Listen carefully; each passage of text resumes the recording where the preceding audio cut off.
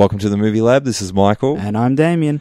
And today, Damien, we're here to do part 6 in our Mission Impossible series with Mission Impossible Fallout. Yep, and so for the last few weeks, we've been watching and reviewing all of the Mission Impossible films leading up to the release of this one. And I gotta say, looking back on it, I think they've just always gotten better as we've gone through the series. I think you're in agreement with that, yeah? Yeah, for the most part, I'm in agreement with that. I didn't recommend the first one, but since then I've recommended everyone so far, and I would agree they have slowly gotten better and better. And this series, I think, has found its footing as it's gone. I think as when we got to about the third movie, that's when we'll just go back over it a little bit, because I think the first film was a sort of a noir spy film. It was like a lot more, very much focused on like spy kind of. Yeah, that old school kind of idea, very espionage. Lots of plot twists. Double crossing and all that. The second one is more of a cheesy James Bond ripoff, and that was a very strange direction for the series to go in. The third one becomes a flat-out action film, and I'd say the same for the fourth and the fifth. And here we are at the sixth, and we're about to speak to about that now. And we should go. Before we go any further, I'll just note that this is a spoiler review, so if you haven't seen the film, just take that into account. You might want to watch it and then listen to this, or if you don't care, you can just keep listening. Mission Impossible Fallout is directed by Christopher McQuarrie. This is the first time a director's actually returned for a Mission Impossible film. Really? Yeah. Which one did they do before the previous one? Yeah, that's right. Okay. Coming back from Rogue Nation. Okay. It stars Tom Cruise, Henry Cavill, Simon Pegg, Ving Rhames, Rebecca Ferguson, and Sean Harris. No Jeremy Renner this time. No, he's gone. He's gone. No explanation for why he's gone either. There. He's just not there. We didn't need him. Now, okay, so going into this one, I think the focus of these films has been largely on the action set pieces, and I'd say that's probably prevalent from the third one onwards. So we've had not so much a focus on the plot, but or building up the characters, but more focus on just how crazy and intense can we make these action scenes. So we've seen a lot of really great filmmaking, but not necessarily great storytelling. And, I think while most of them have been good experiences, and certainly in a theater, they're not always necessarily memorable ones. And some of my criticisms of even the Mission Impossible films that I've liked is that a lot of them have been a little bit episodic and maybe even a little bit forgettable for me, because I'm more of a, story and character sort of person rather than a big action film kind of guy. So that's sort of where most of my problems have lied with this film. And I've been surprised to note, because before, you're the one who suggested that we do this series, and I thought that was a good idea because it wasn't one that I was terribly familiar with, but it was one that I'd always sort of, I knew that it had, that most of the reviews for these films were quite strong, and I thought, well, this would be a good opportunity to watch some new films in a genre that I'm not generally that crazy about.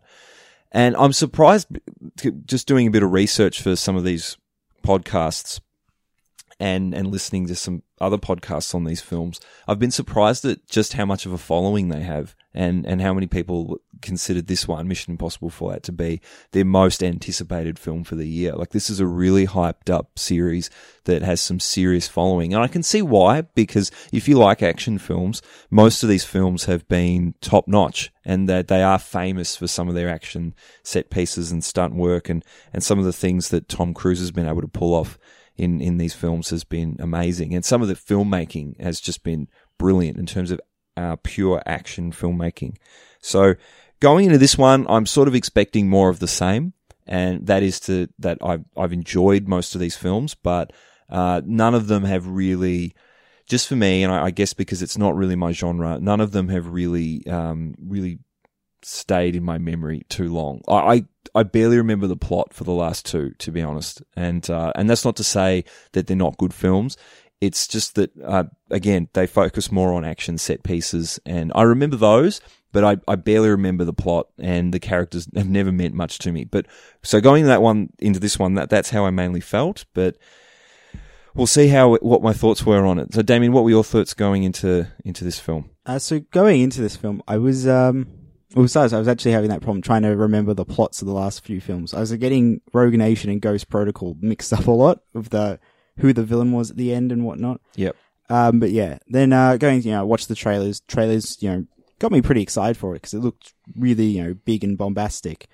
I was a little worried because in the trailers you can see like that news report of like nukes detonated in there. And the reason I was worried about that is because I didn't like it in, I think it was Ghost Protocol when they blew up the Kremlin, because that felt like it was just a bit much. So them having a nuke detonate would feel like even more. And so that was like the only thing that I was really worried about. But other than that, I was really excited to see just like how much more they can bring to the series in terms of action and whatnot. And, like the story has never been the big strong point, but I was excited that the villain from Rogue Nation was coming back because I thought he was really, just well done and interesting. Yeah, well, a lot of this film, the plot of this film does follow on from the previous one, Rogue Nation, which is something that is a bit different. And as I said earlier, we've got the same writer and director from the previous film, so that's probably where that's come from. And it does call back to Rogue Nation, but it also actually calls back to a lot of the other Mission Impossible films in the franchise as it goes, with some characters returning from previous films. Like all the other films, this plot is very complicated. There are so many dealings and so many twists, and it strains your brain to understand who's buying what, who's selling what, who's in cahoots with what. I think at one point there's like 3, character portrayals in like one scene. Well, we can talk about it because it's spoiler cast, but when they're planning to give over the bad guy in London, is it? Yeah, in London. There's like Solomon Lane. Yeah, when they're planning to give him over, there's like they double cross, Henry Cavill, and then they're double crossed by the CIA, and then the CIA double crossed by Henry Cavill, and it's like all in that one scene. And you just kind of go, what is going on there? Yeah, I think if you try your best, you can follow it. But to be honest, I found after we get to by the time we get to the third act of the film, most of the dealings that happen in the first 2 acts are actually not that important. Yeah. And it's all about getting this plutonium, or stopping Solomon Lane from using the plutonium. So it is a bit of a strange plot in regards to that, but. Overall, as I said in the intro, and this film's no different, it's not so much about the plot. I mean, the plot, you can follow the basic plot. In terms of specifics, that stuff's a little bit hard to follow and you really do have to pay attention, but you can follow the basic premise of the film. Someone's stolen plutonium, they need to get the plutonium back. Yeah. That's basically all you really need to know. I don't know why they overcomplicate it. I think that is more of a callback to the first film, and spy film fans in general. They like convoluted plots, or plots that have got a lot of detail to them and have a lot of twists and turns. And I think that's where it's coming from. But at this point in the series, given that the action is the main attraction for everybody, I'm not sure why they continue with the trope of having the overcomplicated plot, but it's there. It's not something that really bothers me anymore. I think in 6 films in, I just sort of come to expect it. And as I said, although the plot is quite complicated, you don't need to understand everything to follow the film and be fine with it. And that's how I felt anyway. And I think you feel the same. I think overall, though, I think they visually. You understand what's going on enough that even if you're not paying super well attention, you'll understand how the plot is going on at the moment. All right, let's talk about Tom Cruise, because I think for the first time in a film, and this seems a little harsh, he is looking a bit older, and yeah, he's doing all these stunts. So I mean, well, he really hurt his ankle in this. He rolled it, or he broke his something. He broke his ankle when doing one of the stunts. Yeah. And he's a little bit insane. He actually does nearly all those stunts. I was surprised to hear he actually did do the what do you call it? The Halo jump scene. That actually was Tom Cruise. Oh, really? Yes, he did. It wasn't Henry Cavill, but Tom Cruise actually did that scene. So that was, this guy's a pretty full-on dedicated actor, and you've really got to, I don't know if you've got to respect it, but you've at least got to admire it from on some level. And I just, getting back to my original point, Damien, the fact that he's looking older at the moment, I guess in some ways it does sort of test your belief that he could actually be doing all of these things. But I mean, on the other hand, Tom Cruise, the stuntman, is actually pulling off all of these stunts. So I'm not sure how much it really bothered me, but it's just something that I took note of, that Tom Cruise, this guy who's been a movie star for how long now, is for the first time, I think, in film starting to look like a bit of an older man. And given that we've watched all of these films in sequence, that was just something that I noticed. Yeah, I mean, if you look at him from like the first one to this one, he looks a bit, weirdly saying he looks a bit baby-faced in the first one, which is strange because, you know, he wasn't exactly young when the first one came out either. Henry Cavill, I thought, was great in this film, or Henry Cavill. I've been having a little bit of a debate over how you actually pronounce his name. But one of the other. Yeah, he was great. He wasn't what I expected either. I mean, the trailers kind of misled you a bit there. I thought the trailers for this film were fantastic, and, you know, the trailer didn't give away too much in regards to his character, but from the trailer I got the impression that he was going to be this super assassin or super hitman that was Ethan Hunt's equal, which he was in some ways, but mostly he was more of he had this sort of reckless, trigger-happy secret agent thing going on where he had a bit of an edge to him, and he was different from Ethan. The trailer gave away, I think the trailer gave away the twist that he would eventually turn into a bad guy and become Ethan's enemy. But at the beginning, he comes across as a sort of a clumsy sidekick. He's a bit dumb. I don't know if dumb is going a bit far, but they almost portray him as a bit blundering. Yeah, which I thought was strange, but I think it made a lot more sense once you realize how the twist plays out. Do you think this has anything to do with Tom Cruise and his need to be the only competent one in the film, or the superhero in the film? Because he was definitely not as competent as Ethan Hunt was in the film. And I wonder whether that was the Tom... You know, people always complain about Tom Cruise and the Tom Cruise influence on film. And every Tom Cruise film just stinks of Tom Cruise. And that is that Tom Cruise is the one and only savior and no one can be his equal. No, I didn't really get that impression. I just felt like it made more sense thinking about it in the context of him being the bad guy, that he would be kind of trying to subvert Hunt at every level. Although I will say the Halo jump scene did feel a bit more just like reckless, because pretty sure he would have just died if, you know, Hunt hadn't saved him. So there were, there was a bit of Frank Grimes. I'm doing a Simpsons reference here, but there was a bit of Frank Grimes about Henry Cavill as well, in that he keeps sort of, because, you know, he's working with these IMF agents, and he keeps saying like things like the mask, like that wouldn't work. Like, really? Anyone would fall for that? There were a lot of scenes where he was sort of questioning their methods and what are we doing here? And, you know, you're not really, like, you know how Frank Grimes does that in The Simpsons? Or he's new to the nuclear power plant and he doesn't realize just how their craziness actually manages to work. Yeah. And I got that from him as well. Simon Pegg and Ving Rhames have reduced roles in this film. Yeah. I don't think that's necessarily a problem, although I did like their presence in the other films. I would say Ving Rhames has a little bit more at least more than he had to do in Ghost Protocol, which was just a couple of lines at the end. Yeah. But yeah. I would say there was just one thing I didn't like they did with Simon Pegg's character, Benji. Yeah. Is just like there's one joke where Cruise is running through London to catch up to Henry Cavill, and then Simon Pegg's like guiding him through it, and then he's like on the tablet, he gets it. He has the orientation wrong. So he's like, oops, that's the wrong way. And then he does it again. And he's like, oh, I had it in 2D mode. It's the only problem I have is because in every other film and every other scene, he's been comic relief, but he's also been very competent. Like you can see why he's on the job. That just seemed a bit like out of character for him. Yeah, I've heard that complaint actually. That's something that didn't even occur to me, to be honest, at the time. It's a very small thing, but just like, it is what it is. All right, well, let's talk about these action scenes, because this is the draw of the film. I think anyone who comes to see the movie, and there is a lot of these. There are a lot of really good ones. The first one, and we've spoken about it a bit already, was the Halo jump. Now, as I said, that really happened.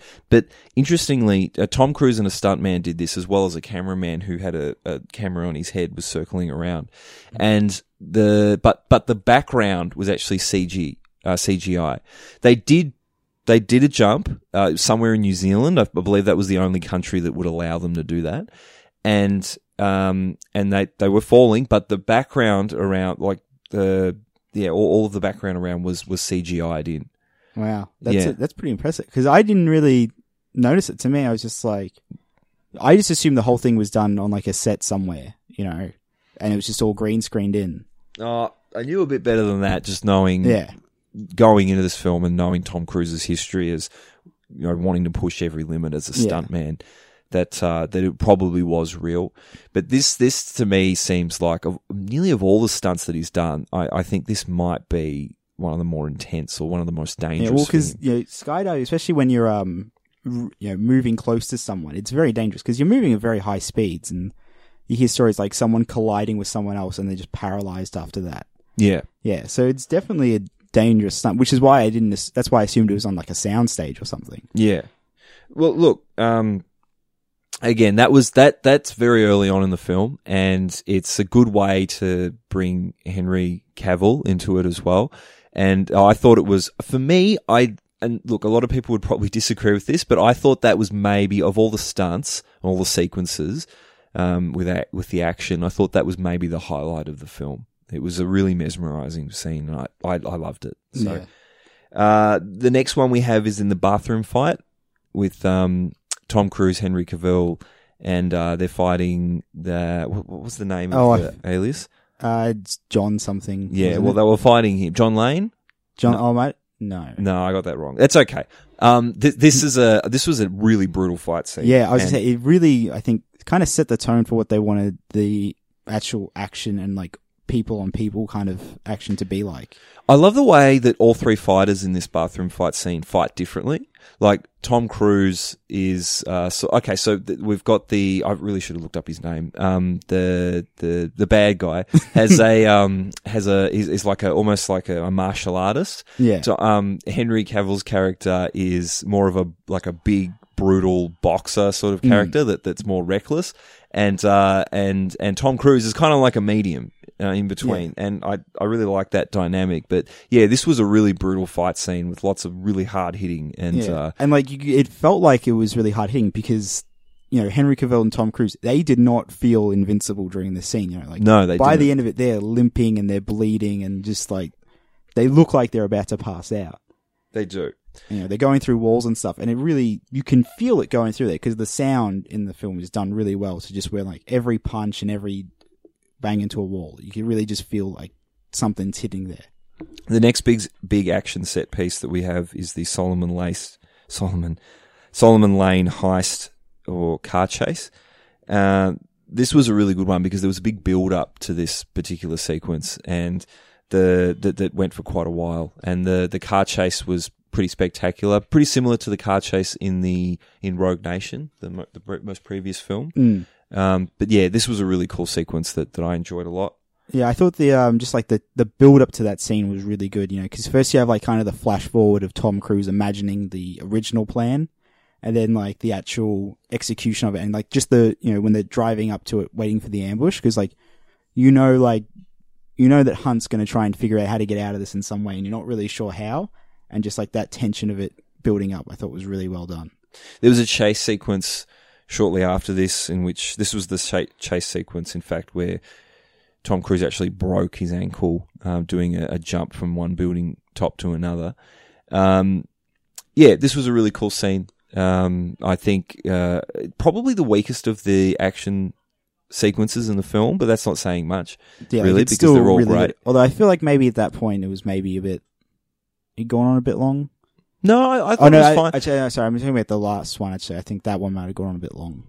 Yeah, well, the next sequence, the notable one, is the one I think you're referring to, is the helicopter chase scene, which quite a long. That was quite long. That was. I don't think that one went on long enough. I think that one was well paced. It was the one I was talking about was actually the afterwards with when Tom Cruise is being chased by what's her name? I forgot her name. I forgot her character's name too. Isa Faust. Yeah, and then they're Yeah, and then that whole chase sequence with her afterwards, I thought that was going on a bit long because that had just come off the whole other chase scene. So it was like two chase scenes back to back. Oh man, I'm remembering those as having blended in together. Well, they kind of were, but I felt like there was a bit of downtime between the both of them where it felt like it was going to end, but then it just kept going. I thought the helicopter chase at the end, the one I was referring to before, was one of the better action sequences in the film. I've heard a lot of raving about this scene in particular, but to me it actually felt a little long. And you know, I liked the fight at the end with Henry Cavill and Tom Cruise as well. Like, that was quite good. Most of that was done pretty well. But yeah, look, you know, there was a lot of great stunt work there. We've got Tom Cruise hanging off a wire or hanging off a rope that's, you know, attached to a helicopter. So, you know, a lot of the good stuff also, that people love about. I'm not Mission Impossible. sure if it was intentional or not, but when Henry Cavill's character, you know, gets killed with the hook falling into his forehead, it kind of reminded me of like the first death scene in the first Mission Impossible in the elevator. Oh, I don't. Remember. It's where their tech guy, he's like in the elevator and he looks up and it goes like right through his eye. You're right. It kind of reminded me of that. I'm not sure if it was intentional or I'm not sure it was a callback to that, but it felt appropriate. Yeah. It was like the first death and the last death of the series. This film was a lot lighter on the gadgets. I thought Ghost Protocol really upped the gadgets. This one, there were barely any gadgets in the whole film. I'm not sure. I mean, not that I'm bothered by that. The mask is something that they always bring back for every film. I actually really like the mask, so I'm glad they did that. We only really have one mask scene that I can think of. There were a couple of other times where they tried to use the mask and it didn't work, but you know, the masks were. There was even a really funny part where Tom Cruise and the gang are all setting up to use the mask, and they have to. They suggest using the mask again for like the third time in the film, and even Henry Cavill points at that point points out that, you know, this is getting really tired. Yeah. But it's not. It's really tricks cool. Him. It does. It tricks him. Yeah. So, you know, the mask is, you know, that's what he gets for doubting the mask. Doubting the mask. I like how this film tricks you a couple of times. There were a couple of three scenes in particular. One with the two dream sequences. The one right at the start, which, I mean, it's not really a trick. You could tell pretty early on that it was a dream, where Tom Cruise is getting married. You know, I thought that was a powerful scene and a really impressive way to start the film. Yeah. And I thought one of the best scenes in this film came from the second dream sequence, in which Ethan Hunt is imagining a potential raid in which he kills a large number of police officers or innocent ones. And I thought that was really good, because did you fall for that? Because I actually felt that was real while it was happening. Yeah, I was kind of, at first, you know, until you realize that that's obviously like Tom Cruise under there. That's the kind of the giveaway. But then, yeah, because you know, a lot of films will do that, where they won't show the explanation, they'll jump right into the scene. Although I think in general, I think these movies do a pretty good job of explaining what they want their plan to be and then doing it, which is why I was kind of suspicious of it. But overall, I thought that was really, really good scene, because I feel like both of those scenes that we've mentioned really kind of go into like Ethan Hunt's psyche a bit as a character and like what motivates him, which is always kind of talked about in the film. But I think that those scenes really show it a lot, and to like, you know, well, you know, his motivations and, you know, his kind of philosophy that, you know, saving one life is you know, worth it, even is like equivalent to saving 1 billion. Yeah, and I like how Solomon Lane is sort of the opposite to that, where like he'll kill 1 billion to get to one person. Yeah. And that makes him a good foil for Ethan Hunt. And I think that's something, particularly with the villains, that's something that was really lacking from the first few films. And they've actually really improved on that with Solomon Lane and now Henry Cavill's character as well. So that's an improvement on some of the other films. So I really appreciated that. You know, The other trick scene in the film involved the TV set, or the movie set, very early on in the film, where one of the bombers is in a hospital bed, and Ethan Hunt and Ving Rhames are interrogating him, and he, you know, it turns out that the whole thing was a setup. Did you pick that? Because I picked that fairly early. I picked it also because it's a callback to to Mission Impossible 2. Is it? Yeah. Oh, it is. Yes. You reminded me of this as we were walking out of the theater, because I'd forgotten about this too. But you're talking about, you're talking about the scene in which it's Brendan Gleeson. Yeah. It's the same thing. It's the doctor in a car crash thing. Yeah. Yeah. So I thought that was, it's a nice callback because I feel like this film did take a lot of care to just kind of have those callbacks and continuity with the rest of the series, which I really like. Because in a way, this film kind of felt like maybe it was like kind of the last one. I'm not sure if they're planning to do anymore, but this felt like it'd be a good, just like final film for the series. Finale. Yeah. Yeah, well, look, possibly. As I said, Tom Cruise is getting older. I don't think he's getting any less crazy, though, so we could see another one. I think these films are going to get, if there's going to be another one, it'll probably be fairly soon. This is the shortest break between two films. The last film came out in 2015. This one in 2018, obviously. But prior to that, there'd been usually a 5 or 6 year gap between all the Mission Impossible films. So, I think if we're going to get another one, it'll probably be within the next couple of years because this is really Tom Cruise's big series. These are the big hits for him. Yeah. Because before this, it's The Mummy for Tom Cruise, or American Made, and I don't know how well that did. So, yeah, if he's looking to have success at the box office, this is his go. So, I think that's why we're seeing a few more Mission Impossible films. I think he really does like doing these films because he does like doing all that stunt work, and he's, by all accounts, someone who's really big into like the technical aspect of filmmaking. So, I could see him definitely wanting to keep doing these. Yeah, and look, this, as I said, these action set pieces, in terms of technical filmmaking, they're all magnificent. This is about as good as it gets in terms of action. I think this probably sets a new standard in terms of action films. So, yeah, it really excels on that level. A couple of little gripes I have with the movie. One is, I don't know if this is so much of a gripe, but in terms of the plot, the whole White Widow character and scene, and her and her brother, I found that it sort of reminded me that character and all the dealings with that character kind of reminded me of the Merovingian from The Matrix Reloaded, if you remember that. I think I see what you're going for there. Yeah. Well, okay, so the thing they have in common is that they're both really cool, and they introduced some interesting characters, and it led to some really awesome action scenes, but ultimately it really had nothing to do with the plot. I don't see how, okay, yes, freeing Solomon Lane was a major plot point, but those characters really had nothing to do with anything. They were more just sort of cool. So, I guess that's a little gripe that I have, particularly in terms of, story development and characters. And that was something I said even before we started the review, or while I was talking about how I felt going into this film, is that it's something that these films lack, is good characters and plot development. And I guess the issue I had was this, when the film does attempt to do this, I feel like it doesn't do that well in the form of Tom Cruise's wife, Ethan Hunt's wife, in a character that I really don't care about. And we saw her in Mission Impossible 3, and she was the major plot point of that film, so fine. But bringing her back in Part 6 when we've scarcely seen her at all, it's a character that I'd sort of forgotten about.